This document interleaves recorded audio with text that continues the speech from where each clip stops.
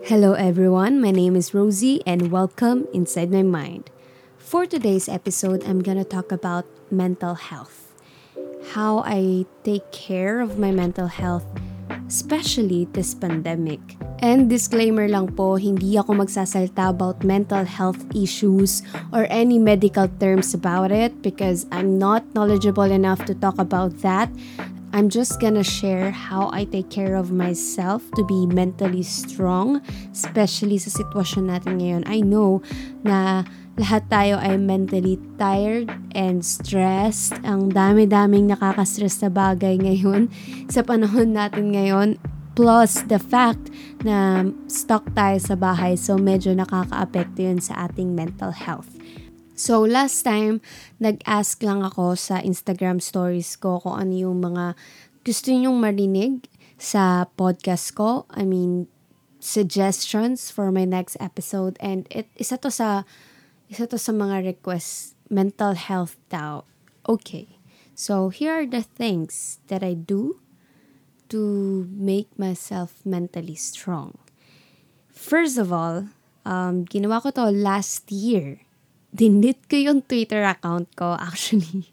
Ang daming na-shocked because alam niyo naman na social media personality ako and sobrang halaga para sa amin. Kahit ano pang sabihin ng mga tao pero nakaka-apekto sa aming value and pagiging relevant ang aming mga followers. So, medyo nanghinayang yung mga kilala ko sa mga marketing agencies nung dinilit ko yung Twitter because 100,000 plus na yung following ko sa Twitter. But by that time, mas mahalaga sa akin ang peace of mind kesa kahit anong number sa aking social media accounts. Actually, nagbago din ako ng personal Facebook account. And plano ko rin na magbago ng Instagram account. Pero ayun nga, sinabi sa akin ni Mr. Luigi Pacheco na wag daw muna, sayang naman. And naisip ko, sayang din yung mga memories ko dun. Diba kasi yung mga throwback dun sa stories. So, hindi ko siya dinelete. Anyway, sobrang, siguro buong year or half year. Kasi recently lang ako gumawa ulit ng Twitter account. And hindi rin ako masyadong active ngayon. And doon ko na-realize na sobrang nakatulong sa akin yon mentally. Kasi nung mga time na addict ako sa Twitter talaga, alam mo yung parang pagkagising mo, check mo yun, bago ka matulog, check mo yun. Every minute, every hour, check mo yung Twitter. And alam mo yun, minsan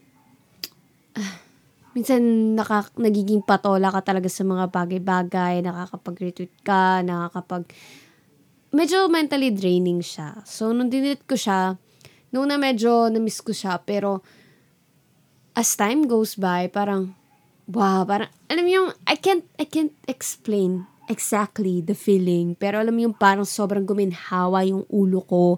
Parang before, lagi siya mabigat, yung mata ko lagi mabigat, and lagi akong stress, kasi doon ko rin nakuha yung ibang news, and of course, nakakuha mo rin yung iba pang opinions ng tao. So, noong time na yun, medyo tumahimik yung buhay ko and tinry ko rin na hindi masyadong manood ng mga Instagram stories. Dati kasi parang basta may, alam mo yun, nakita mo may mga Instagram stories, inuubos ko yun. Pinapanood ko lahat.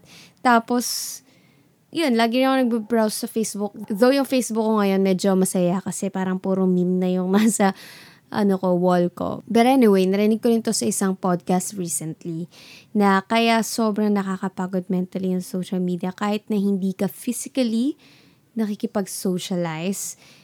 Hindi nga siya physically socializing pero you constantly absorbing information kahit na yung mga bagay na hindi mo naman need malaman. Alam mo yun? Kasi, imagine nyo, yung mga times na hindi pa tayo sobrang okay sa internet. Alam mo, medyo mahirap pa yung internet connections natin. Or, basically, nung time na wala pang internet, wala pang social media, Hindi mo naman malalaman every minute or every hour kung anong ginagawa ng kapitbahay mo or kung anong nararamdaman niya. Hindi mo rin nalalaman kung anong nangyayari sa kaibigan mo, anong nararamdaman niya at the moment. Hindi mo rin nalalaman yung opinion ng lahat ng taong nasa paligid mo sa iisang issue at sa iba't ibang issue. Alam mo yung parang pagka-uwi mo galing school or galing trabaho, di ba sobrang tahimik, nasa bahay ka lang, kakain ka, manood ka ng TV, or kung hindi man magbabasa ka ng libro, or kung wala lang, nagre-relax ka lang sa kwarto mo, nakikinig ka ng music, wala kang kausap. Ganun. So, meron kang time for yourself. Second, I know na lagi na itong sinasabi ng mga tao, but scientifically, it's proven that exercise boosts your dopamine or happy hormones. And feel ko talaga yun. Every time nag-workout ako, parang mas magaan yung feeling ko, mas happy ako, mas energetic ako. It doesn't need to be intense workout naman eh. Especially if you're working every day. Actually, sabi nga nila, ang advice lang na intense workout is 2 to 3 times a week. And kung gusto mo mag-workout every day, like me, I'm working out every day. Pero yung intense workout ko, twice a week lang. Or pag marami akong energy talaga, tsaka lang ako thrice a week. Hindi mo naman kailangan lagi magbuhat ng weights. Hindi mo naman kailangan lagi tumakbo. Or katulad sa ko na hindi kailangan intense workout. So, pwede naman na walking lang or kung na-enjoy mo yung biking. Basta be physically active and promise, hindi ka lang basta maglulose ng weight, hindi ka lang magiging strong physically, pero nakakatulong din talaga siya to make yourself strong mentally. And lately, tinatry ko rin mag-meditate and mag-yoga sometimes, or just stretching and just doing nothing outside our house. Kung wala man kayong garden, pwede namang sa kwarto mo lang buksan mo lahat ng bintana. Kasi yung sunlight, nagbibigay rin siya ng happy hormones. Kaya naman, just open your windows, let the sunlight go through your skin. Pero syempre naman, di ba, wag naman yung sobrang tapat na tapat ka talaga sa araw dahil masama naman yun sa skin mo. Basta, bigyan mo lang ng liwanag, kumbaga, kung nasa ang lugar ka man. And breathing exercise. Actually, breathing exercise, it also helps. Alam niyo yun, inhale 4 seconds, hold it, exhale 7 seconds or 8 seconds. Ganon. Breathing exercise can help. And stretching, nakakatulong din siya because it helps sa ating blood flow. And yun, hindi mo naman kailangan yung yung mga stretching na sobrang flexibility talaga, kahit na mag-head rotation ka lang, yung shoulders mo, alam mo yun, basta stretch lang, inat-inat ka lang dyan, and that will work. Somehow, kahit ilang seconds lang yan or ilang minutes lang yan, nabigyan mo yung sarili mong magpahinga. Third, alam ko, lagi ko na itong binabanggit. Nabanggit ko na ito sa last podcast ko. Pero, as usual, sabi nga nila, malaking factor ang mga kinakain natin. And proven and tested, promise. As in, naka-hands up pa ako. As in, promise talaga. Napapansin ko yung sarili ko nung time na inayos ko yung aking eating habits. Napapansin ko na kapag nasosobrahan ako sa sugar, sa refined carbs, mas feel ko na I'm tired, I'm lazy, and kahit na feeling ko busog na ako, pero I want to eat more, and I want to sleep more, and hindi ako masyadong focused, mentally focused. And kapag kumakain ako madalas ng mga nutritious food, like fruits, vegetables, protein and fiber, mas maayos yung pag-iisip ko, mas focused ako, mas pumapalik yung motivation ko, um, mas strong ako physically, and mas energetic ako. So, again, it's scientifically proven na yung ating eating habits can affect our mental health. So, yun, basically, I'm just saying na be physically active and eat healthy food. Yun lang ang ibig ko sabihin. And hindi nyo naman kailangan kumain ng salad all the time. I'm just saying na eat more healthy foods kesa dun sa ating mga, less healthy food. And ito pa, related to social media. It's okay to unfriend people. Kasi dati medyo, alam mo yun, sobrang dami kong friends on Facebook na hindi ko naman talaga sila sobrang close. Alam mo yun, parang schoolmate ko lang sila, acquaintances kumbaga. And it's okay to unfollow people kasi, di ba, parang naging issue siya before na every time may unfollow ka, parang nagre-react yung mga tao na, bakit mo nga unfollow? Ganun. It's your choice. It's your account. So, kung ano yung gusto mo makita sa timeline mo and you think makakatulong sa'yo mentally and personally, then yun lang yung i-allow mo na makita mo sa timeline mo. And yeah. Next, I try to talk to myself more. Since nasa bayan tayo, di ba? Alam mo kasi, because I think our own voice is more powerful than anyone's. Alam mo yun, yung words na sinasabi natin sa sarili natin, mas, mas may impact siya, kumbaga. Yes, words of other people, especially negative words, can affect us. But imagine saying those words sa sarili mo, mas believable, di ba? Mas malaki yung impact. So, ako, ginagawa ko siyang habit na parang, kunwari, ako kasi may ako sa mga to-do list para mas organize yung mga ginagawa ko everyday. And pag may goal ka kasi, parang mas nagiging motivated ka tapusin yung lahat. And habang nakikita ko siya sa whiteboard ko at hindi ko pa siya checkan lahat, alam mo yun, parang I need to move, kumbaga. And kapag na-check ko lahat siya, sinasabi ko talaga yung sarili ko na, good job, Rosie. I'm so proud of you. Nagawa mo lahat. Ganun. Or kapag may nagawa kong workout, sobrang tinatamad ako. Pero sabihin ko sa sarili ko, you need to do this. Kasi alam mo na you will feel better physically, mentally, emotionally. So, do this. And pag natapos ko yung workout, kahit ilang minutes pa yun, kasi sometimes nag-workout ako 1 hour or pag feeling ko 30 minutes lang, then 30 minutes lang. Basta pag natapos ko yung workout, natapos ko yung task, sinasabi ko na, good job, high five.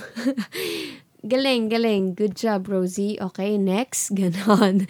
So, parang ako din yung nagiging cheerleader ng sarili ko. And sometimes, kapag may mga gusto rin akong i-address sa, ano yun, kasi minsan, may mga bagay tayong hindi natin nasasabi sa mga tao or just that ayaw mo lang maka-apekto emotionally din sa ibang tao. So, ginagawa kong habit, kinakausap ko yung sarili ko kung ano yung tingin ko dito and ano yung naramdaman ko and alam mo yun, self-reflection, kumbaga, self-realizations, and nakakatulong siya sa akin na mag-focus sa mga bagay sa sarili ko, sa mga bagay na makakatulong sa akin. And another thing, nanonood ako ng mga feel-good movies or mga feel-good shows, alam niyo yun. Kasi nung mga times na, especially nung nasa prod ako, and 'di ba, graduate pa ako ng BA Com. So, madalas pag nanonood talaga ako ng movie or mga shows, hindi ko lang siya pinapanood ng, alam mo yun, nood lang. Laging tinitingnan ko yung technicals, tinitingnan ko yung acting ng mga actors, of course. And I always look for something na maganda yung message, maganda yung execution. And then I realize that's the reason we have feel-good movies is to feel good. Alam mo yun, minsan may mga movies na hindi siya sobrang ganda compared to other movies. Pero masaya siyang panoorin and nakaka-relax lang. And dun ko na-realize na yung ibang movies na, di ba, yung mga kinokomentan sa Twitter ng mga negative, sometimes it's okay to just enjoy. Hindi naman natin kailangan magseryoso all the time. Hindi natin kailangan mag-criticize all the time. Hindi natin kailangan tingnan lagi yung negative things or negative side ng isang bagay. And that applies to anything. It can really help. So, yun, yung panonood ng mga feel-good movies, manood ka lang, kain ka lang ng favorite snack mo, ganyan, baba mo yung phone mo, huwag ka mag-scroll, kasi sometimes it distract us. Nanonood tayo ng movie pero we're scrolling on social media at the same time. So ako, pag nanonood ako ng movies, talagang binaba ko yung phone ko. So kung meron man ako mga friends dyan na hindi ko nare-replyan for hours, I'm so sorry, pero yun yung mga time na ayokong tumingin sa phone ko. So, ayun. And sabi nga, di ba, we are what we consume. So, piliin na lang din natin yung mga bagay na gusto nating i-absorb. So, if mahilig kang magbasa, ginagawa ko, nagbabasa ako ng mga non-fiction books, especially for self-empowerment, for mental health, and kung ano mga bagay na interesado akong malaman. Because books are food for our brains. Pero kung hindi ka naman mahilig magbasa, meron naman tayong YouTube, di ba? Marami naman dyan nagko-content ng mga motivational videos, ng mga self-empowerment, or katulad ito, like mental health, taking care of mental health, and learn something new. Para naman, di ba, yung iba nga, nagiging plantito at plantita na, iba nagbe-bake, nagluluto, nagdo-drawing. So, do something that interests you and somehow makakatulong yun sa'yo na wag mag-isip ng kung ano-ano, wag mag-overthink ng mga bagay-bagay. Yun, make yourself busy. Pero wag naman yung sobrang busy talaga na parang ma-stress ka na, di ba? I mean, do something na hindi ka sobrang mag-iisip ng mga negative na bagay na ma-stress ka, na mag-overthink ka. And lastly, it's okay to be vulnerable. It's okay to share your problems to someone. It's okay to ask for help. Alam ko, lahat naman tayo ayaw nating makaistorbo sa ibang tao. Lahat naman tayo natatakot na mag-open up, natatakot na baka madamay natin sa negative feelings natin or negative thoughts natin yung taong kakausapin natin. But, that's why we have friends. That's why we have family. And I'm saying na, not family just by blood, but if you have people na you treat as family, the people you can really trust, because I can say na not all of our friends we can trust like 100%. Alam ko na meron lang tayong mga piling people na talagang mapagkakatiwalaan natin. And if we really know that we can trust them, and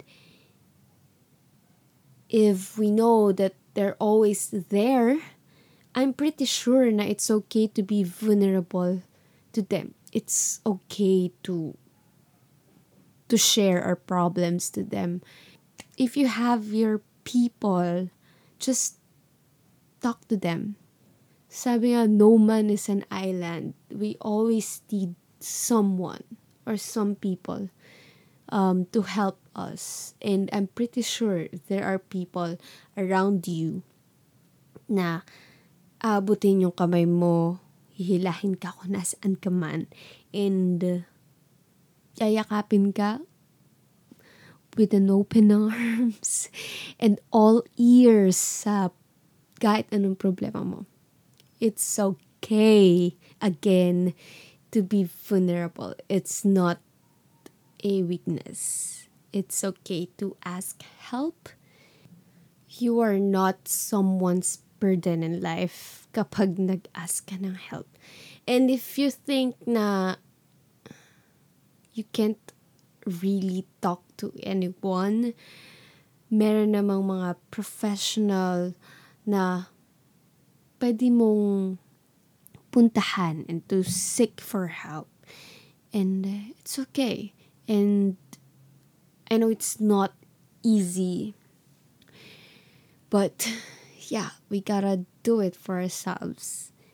Tayo lang rin yung tutulong sa atin para sa ating mga sarili. But if you are someone na you have a friend or you have someone in life na you think he or she needs help na you can't give, then might as well talk to the right people to help him or her. So, yeah, that's it. That's all for today. I hope nakatulong yung mga pinagsasabi ko dito. Again, I hope may natutunan ulit kayo. And I hope you're all doing okay, especially this pandemic. And, yup, kaya natin to. Malalampasan natin to, lahat na nangyayari sa atin ngayon. And everything happens for a reason, sabi nga nila. So, kung ano man yung mga napagdaanan natin ngayon, kung ano man yung mga nawala sa atin ngayon at pinaghihirapan natin ngayon, naniniwala ko na time will come if this all ends. Sana soon. Naniniwala ko na lahat babalik na maganda. Doble or triple. Higit pa sa mga pinagdadasal natin at iniyak natin at hinihingi natin ngayon. I know na there's something better after all of this. So, yeah. Keep fighting, everyone. Stay healthy. Keep safe. I hope you and your family are doing okay. So, that's it. I hope to see you on the next episode. Bye.